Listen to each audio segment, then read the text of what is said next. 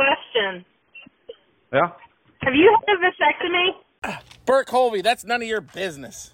All right, I'll tell you. I have. Mm-hmm. Well, that's good for you. Yeah, I think every male should get their nuts cut. Whoa. Just let me set it up before y'all go all freaking girl power. Joining me today for the Roe versus Wade discussion is Michelle Lautner, Angela Bruce, Sarah Butterfield, Katie Linhart, and Burke Holvey. It's an alley full of cats right here, boys. I'm going to stay out of the way, I promise you that.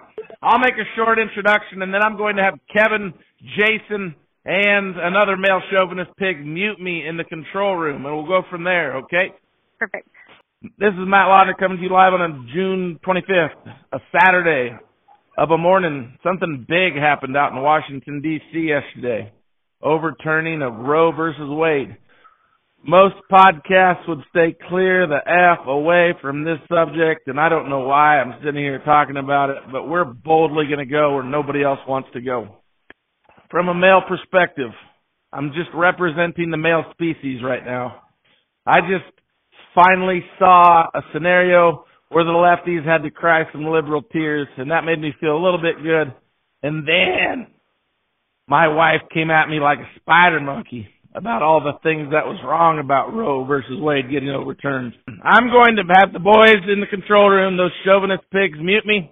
You goyles, go ahead and have a conversation about it, about why Roe versus Wade, while on the surface to a dumb male, might be kind of seen as a good thing because it's a lefty loss.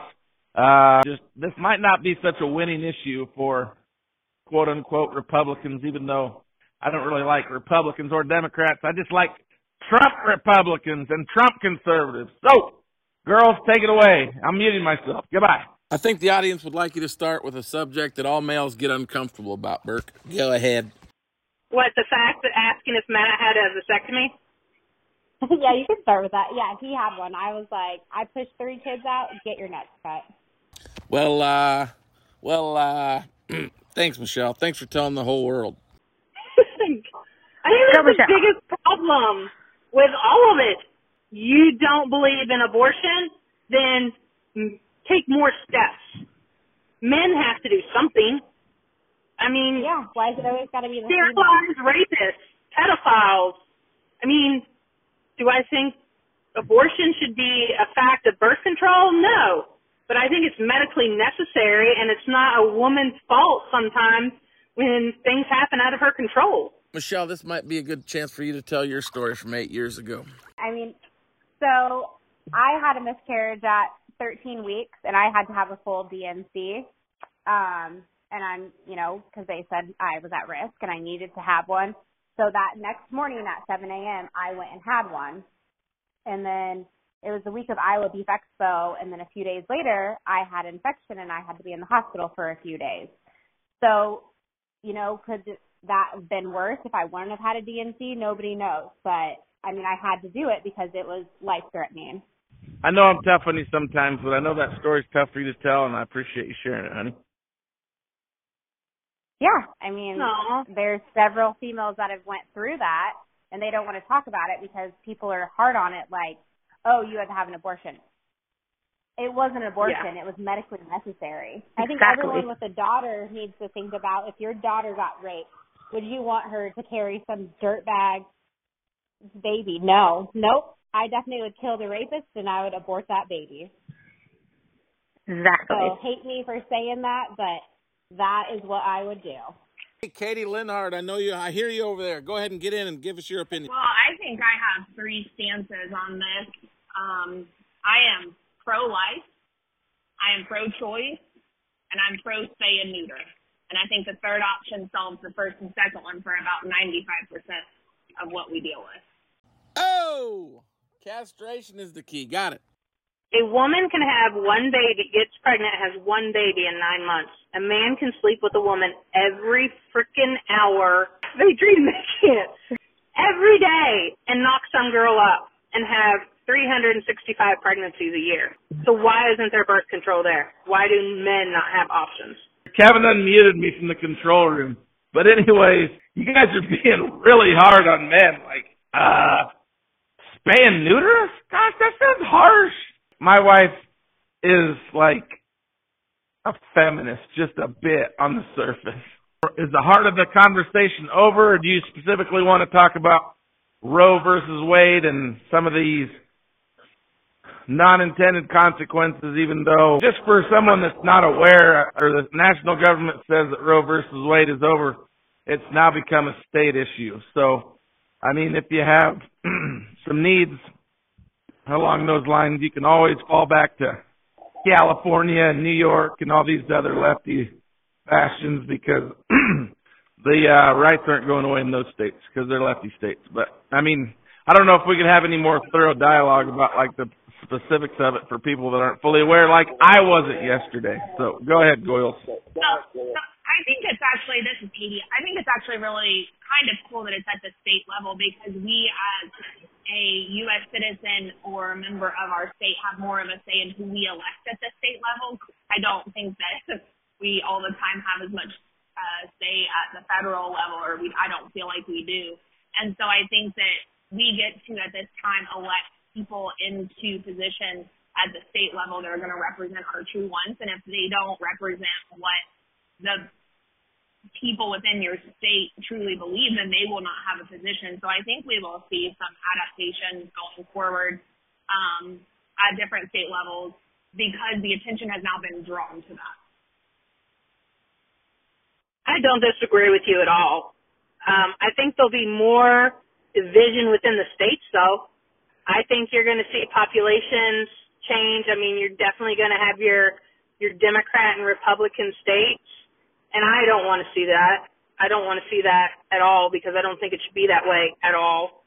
But at the same time, I don't think it's the right that the government, state nor federal, be in a woman's health care. I think that should be between her and her doctor, and what they deem responsible and right for her particular situation.